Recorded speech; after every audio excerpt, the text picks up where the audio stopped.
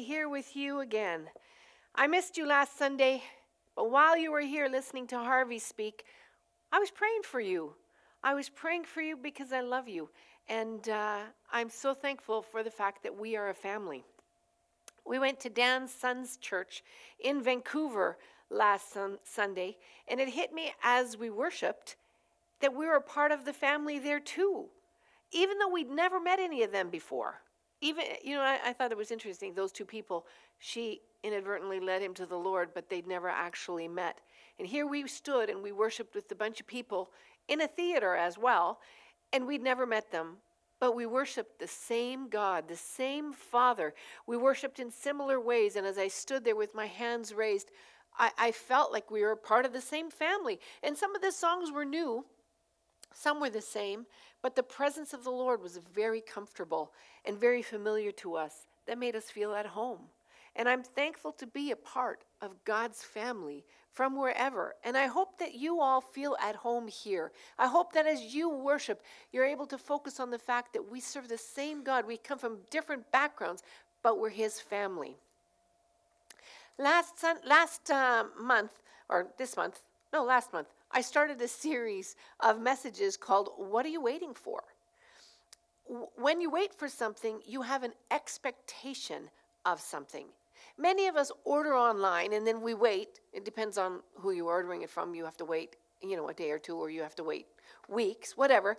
But then you wait in expectation. And then there's the joy of actually receiving that item that you ordered and opening it up. Expectation is the word that God gave me and put on my heart for 2023. Dan thinks it's really funny that I have shared, I am expecting. And I hope you are expecting too. In part 1, I said that we have an expectation of eternity because Jesus said, I am going to prepare a place for you in John 14, verse 2. In part 2, I said we have an expectation of direction because Jesus said, I am the way, the truth, and the life. John 14, 6. In part 3, I said that we have an expectation of miracles because Jesus said miraculous signs will accompany those who believe. That's in Mark 16, verse 7. But John 14, verse 12 says, anyone who believes in me will do the same works I have done, even greater works. Today, in part 4, I want to tell you that we can have an expectation of relationship. Because Jesus said, I will come and get you so that you will always be with me. John 14, verse 3. There are so many scriptures I could have used, and Dan mentioned one earlier that I put in here. Jesus said, I will never leave you or forsake you. What a great promise.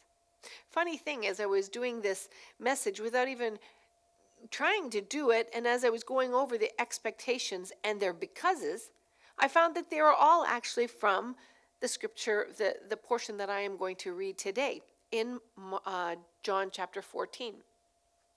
I want to encourage you, here's your homework for the week.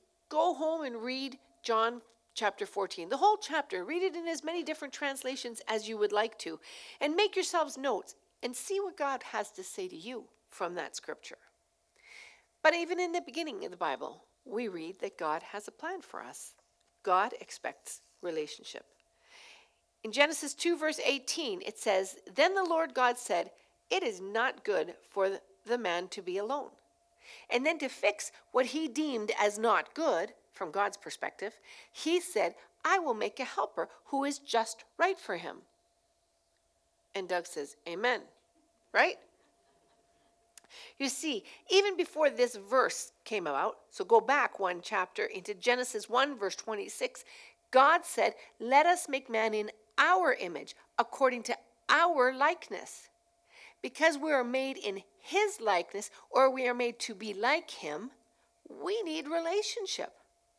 The beauty and the mystery of God is that He is three. He is God the Father, God the Son, and God the Holy Spirit. He is three distinct beings, yet He is one God.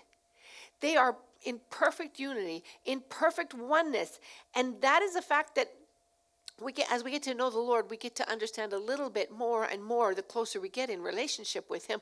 But we probably won't fully understand it until the day we see him face to face. But what an exciting thing to get to know him. You know, I read a statistic that I think is probably outdated now, but it said 36% of North Americans feel loneliness, isolation, and they are aware of that something is missing relationally in their lives.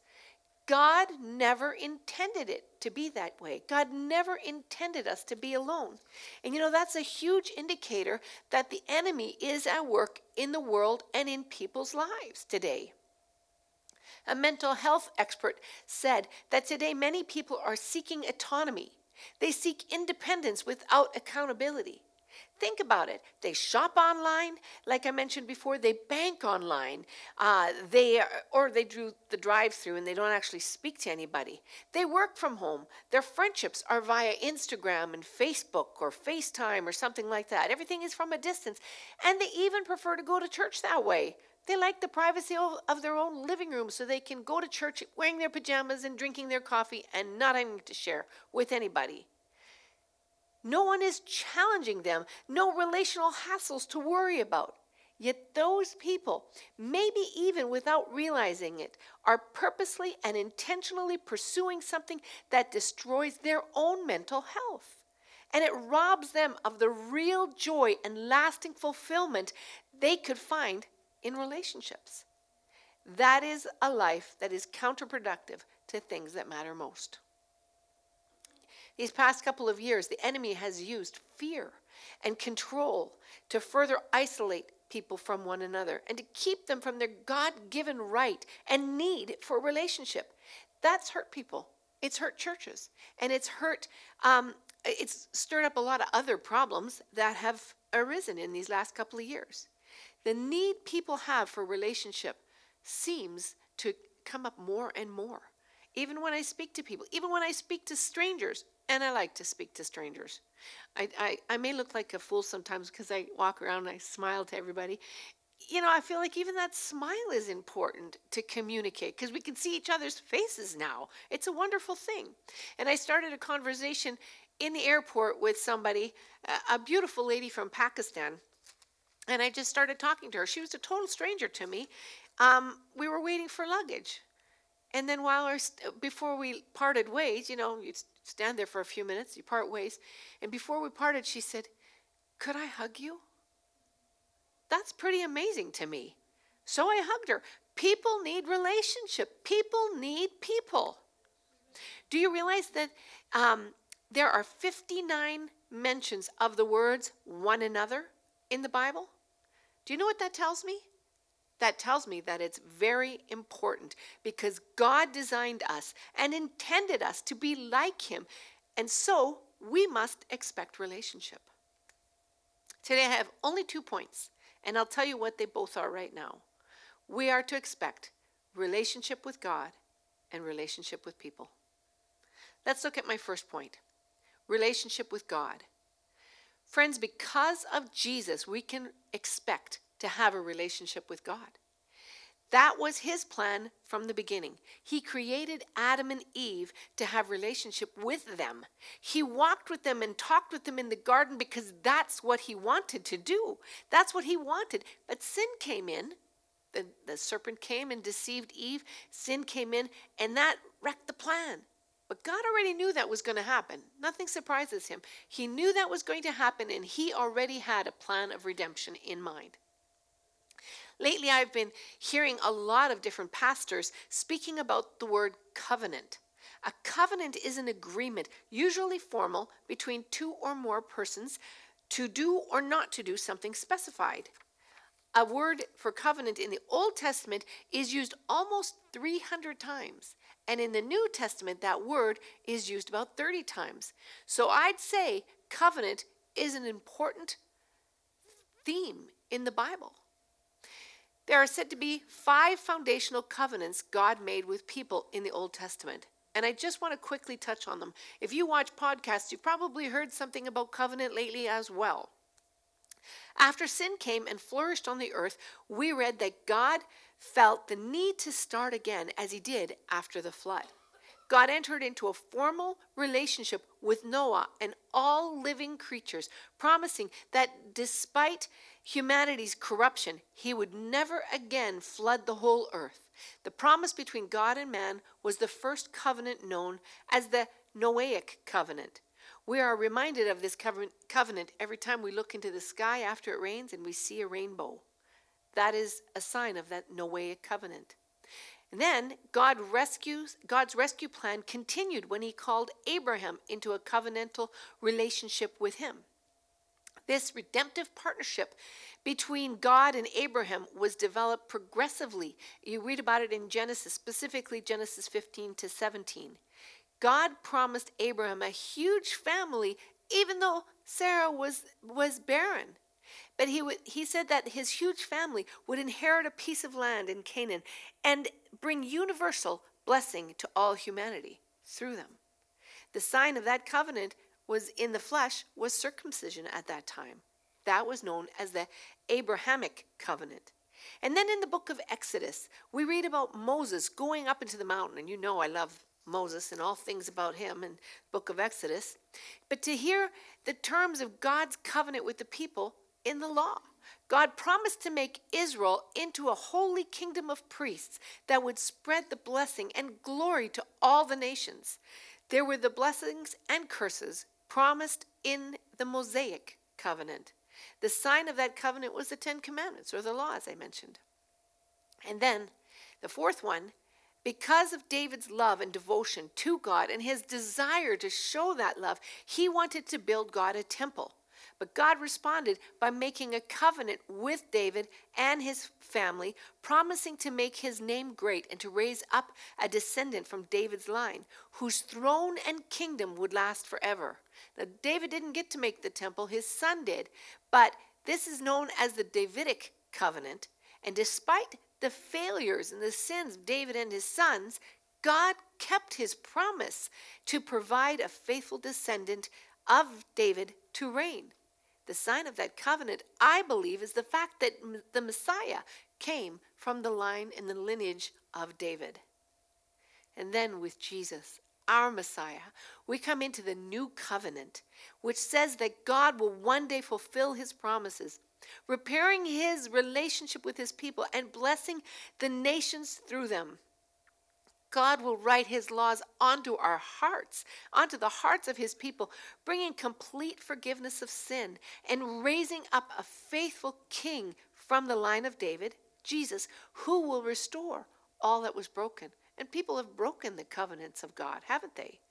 In the new covenant, we receive the forgiveness of sin and God's empowering spirit to help us to live righteously and to partner with him as he renews the world. When we partake in communion, like we are going to do here soon, we are taking part in the symbols that represent the new covenant made with the body and the blood of Jesus. All of these covenants are relational. One builds upon the next, all drawing us closer and closer in relationship to God as he intended. You know, this plan isn't just being thought up on the fly. God had it all planned out from the beginning.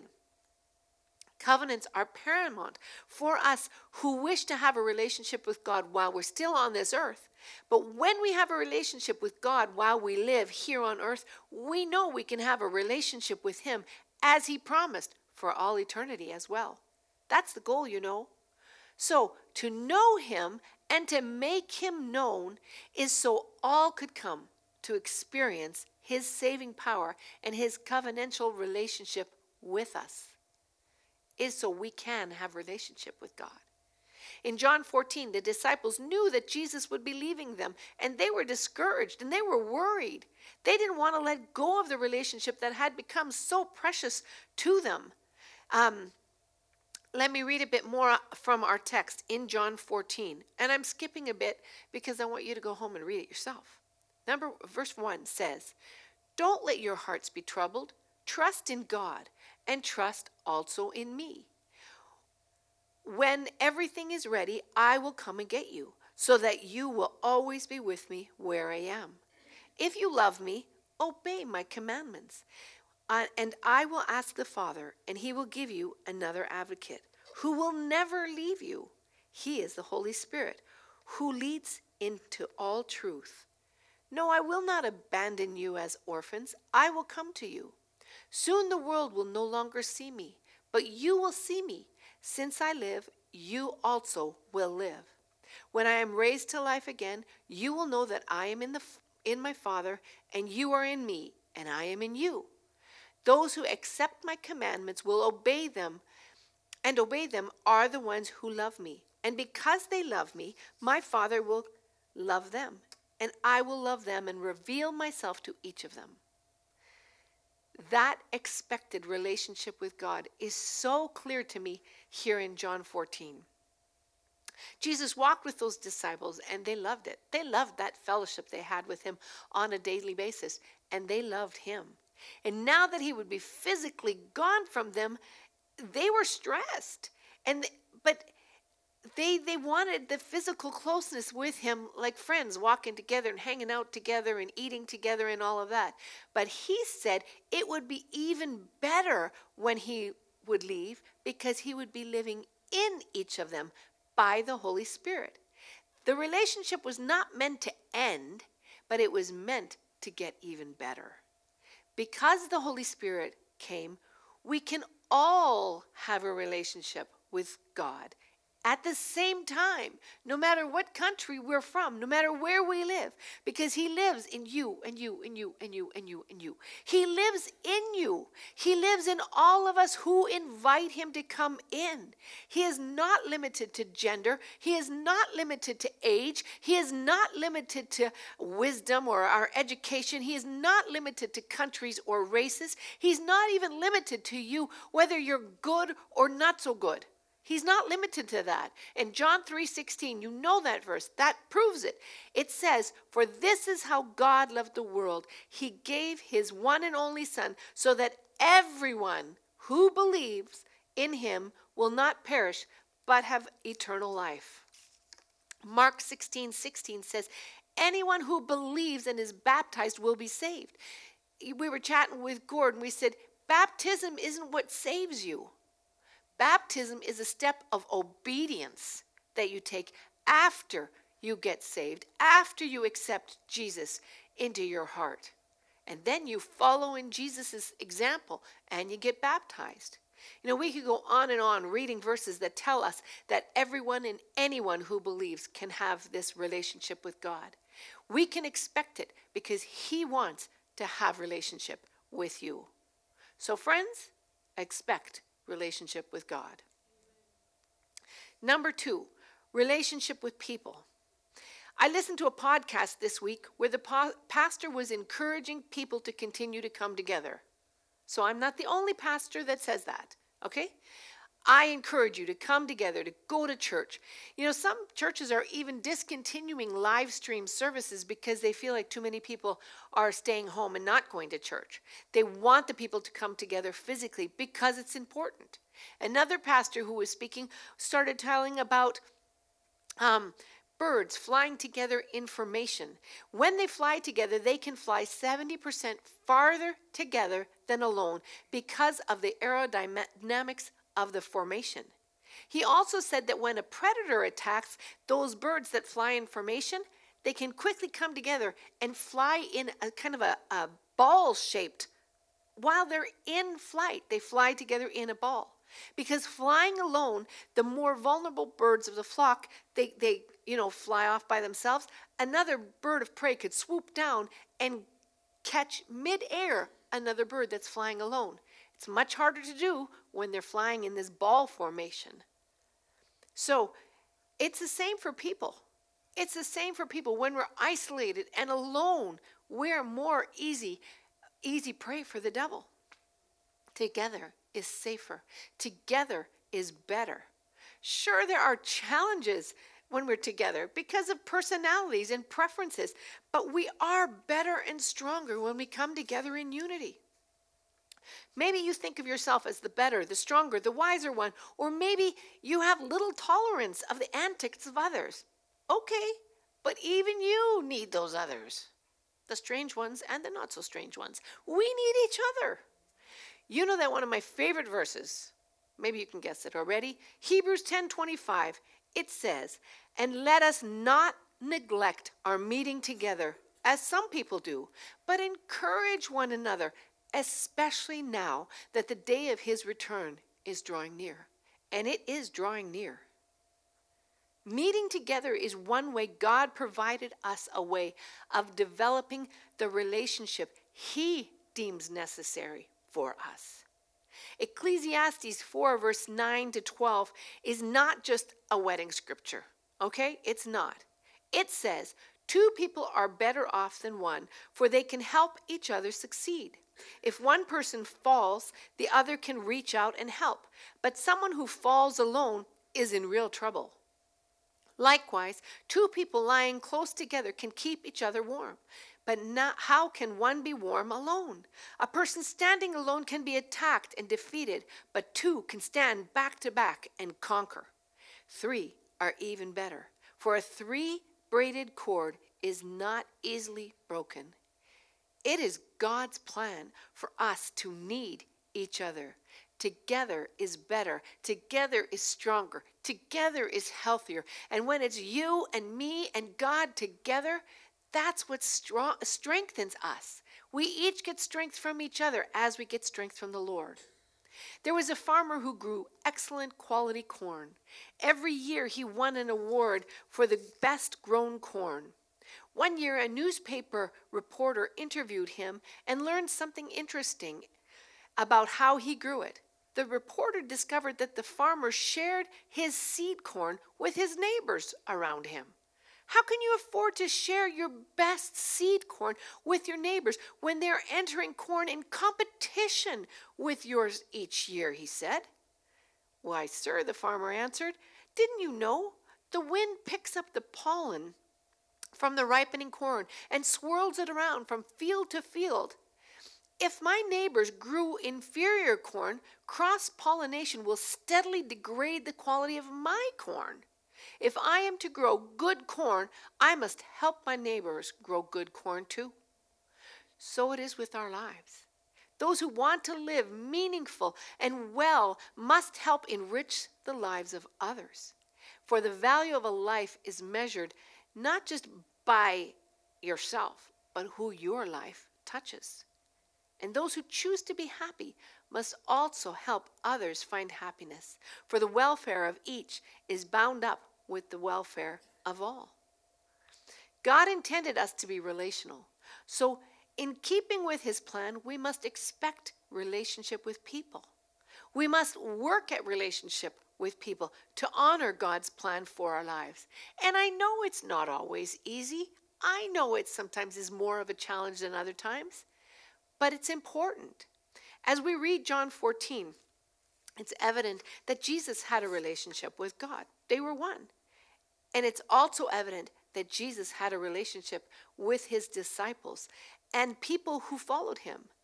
As we are to be like Christ, we also need to expect relationship with God and relationship with other people. That makes us more like Christ, you know. I love it that this chapter concludes and it reiterates something that Jesus said at the beginning, that I said it from Genesis. He said that he and the Father are one. So he said, "All who love me will do what I say. My Father will love them, and we, three in one, will come and make our home in each of them." And then when he left the room, instead of saying bye, see ya, he said in parting, shalom, or peace. But when he said it, it's so much more. John 14:27 says, "I am leaving you with a gift, peace of mind and heart. And the peace I give is a gift the world cannot give. So don't be troubled or afraid. Remember what I told you. I am going away, but I will come back to you again.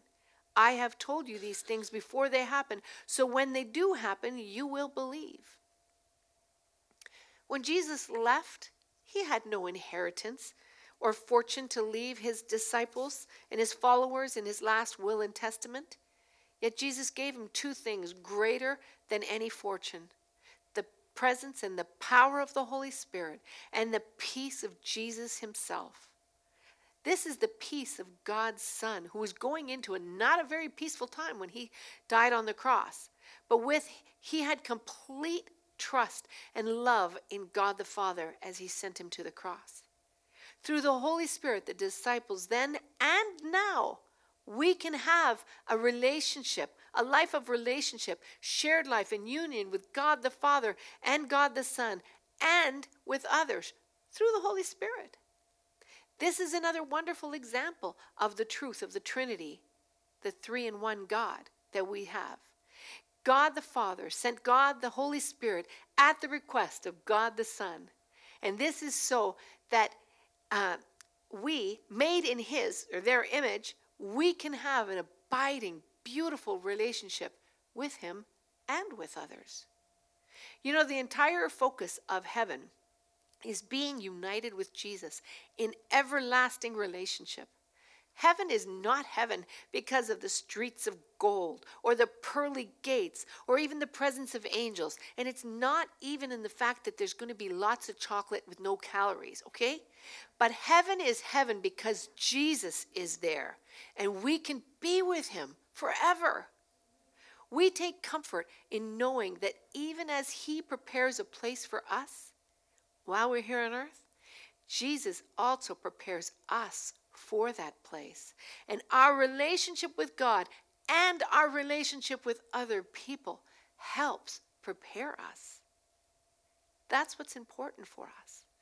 Getting together here, understanding relationship here will prepare us also for heaven. James Barrie was a man who wrote Peter Pan, among other works.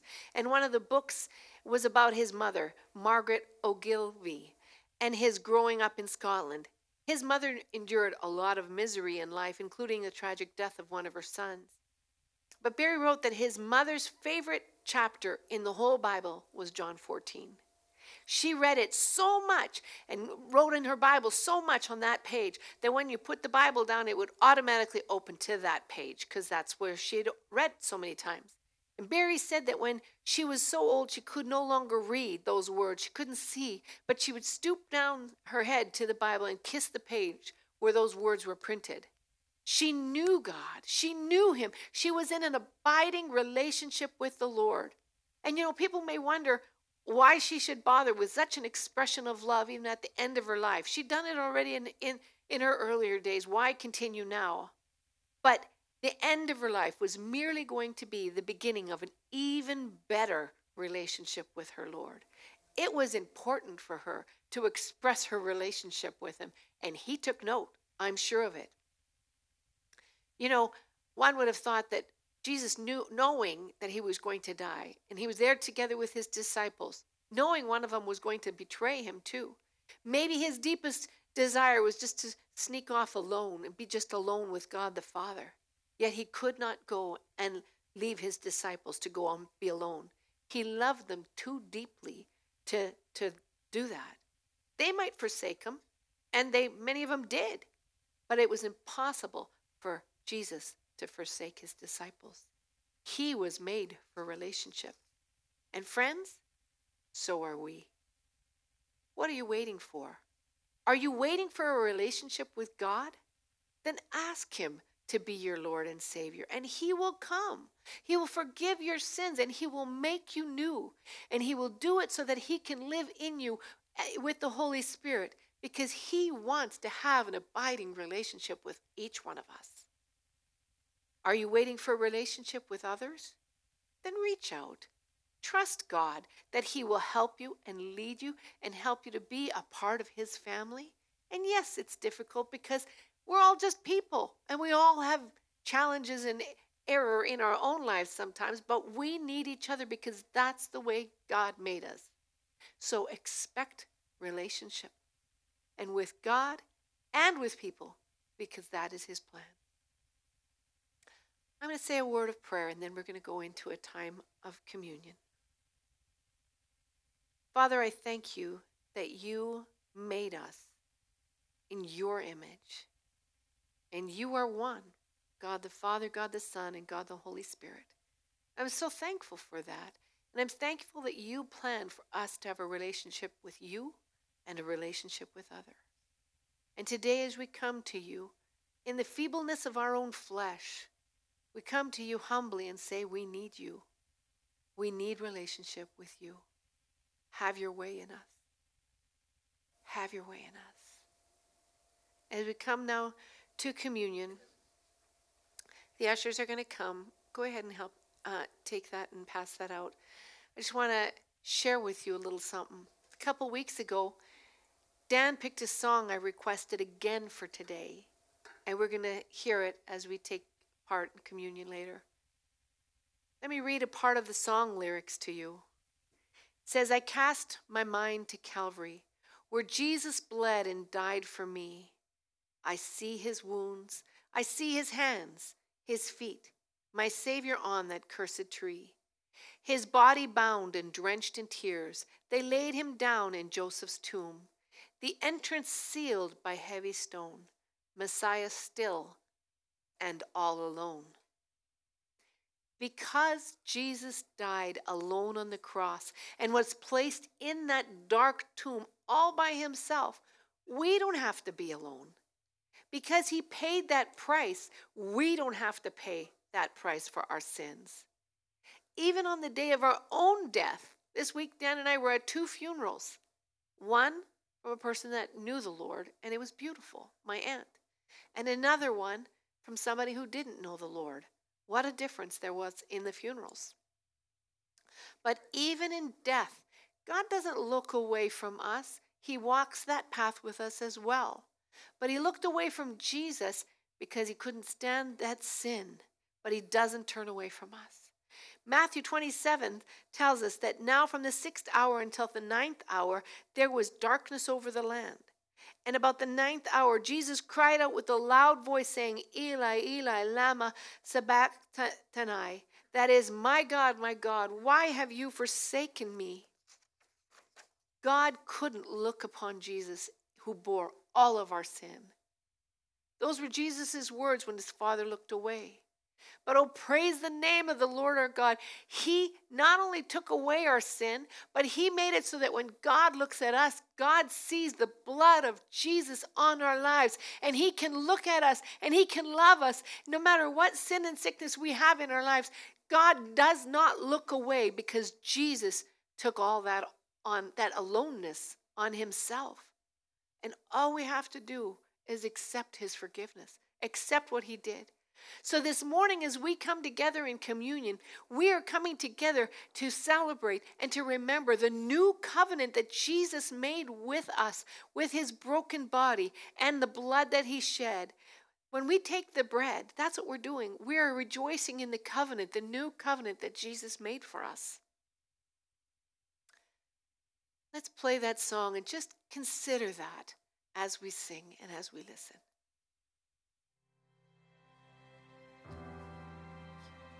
I cast my mind to Calvary, where Jesus bled and died for me. I see his wounds, his hands, his feet, my Savior on that cursed tree. His body bound and drenched in tears, they laid him down in Joseph's tomb. The entrance sealed by heavy stone, Messiah still and all alone.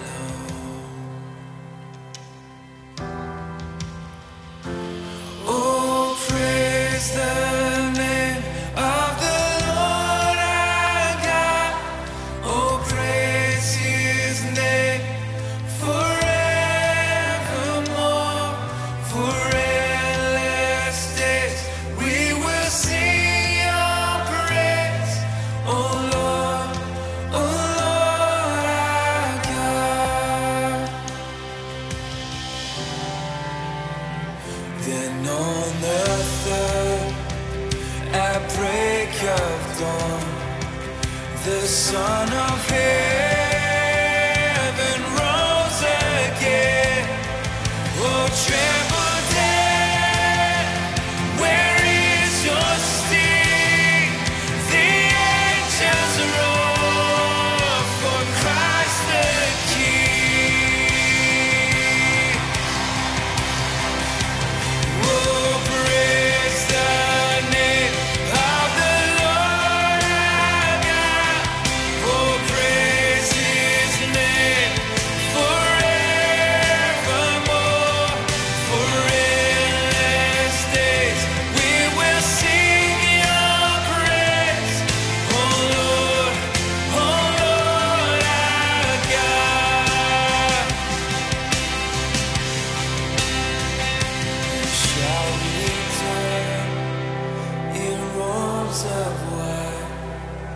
The blazing sun shall pierce the night, and I will rise among the saints.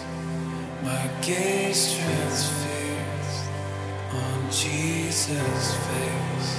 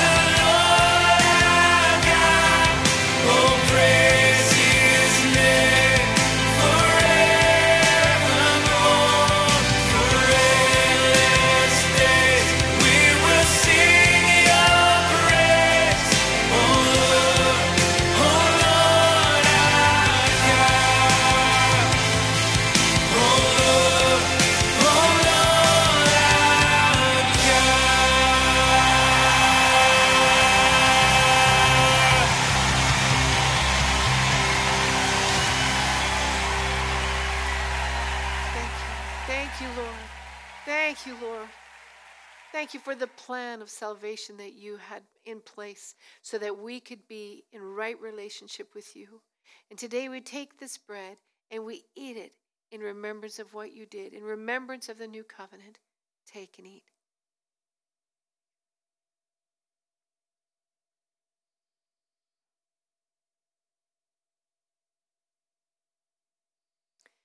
And Lord, when you shed your blood on Calvary, you died alone and you went in the tomb alone so that we could have a relationship with you that lasts into eternity.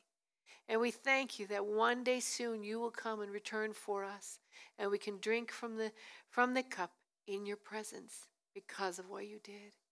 And we thank you for this new covenant in the blood. Take and drink.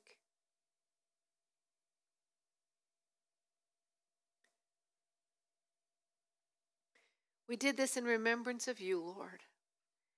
Help us to be relational people with you and with others, and so that you would get all honor, glory, and praise. We love you. In Jesus' name, amen. God bless you.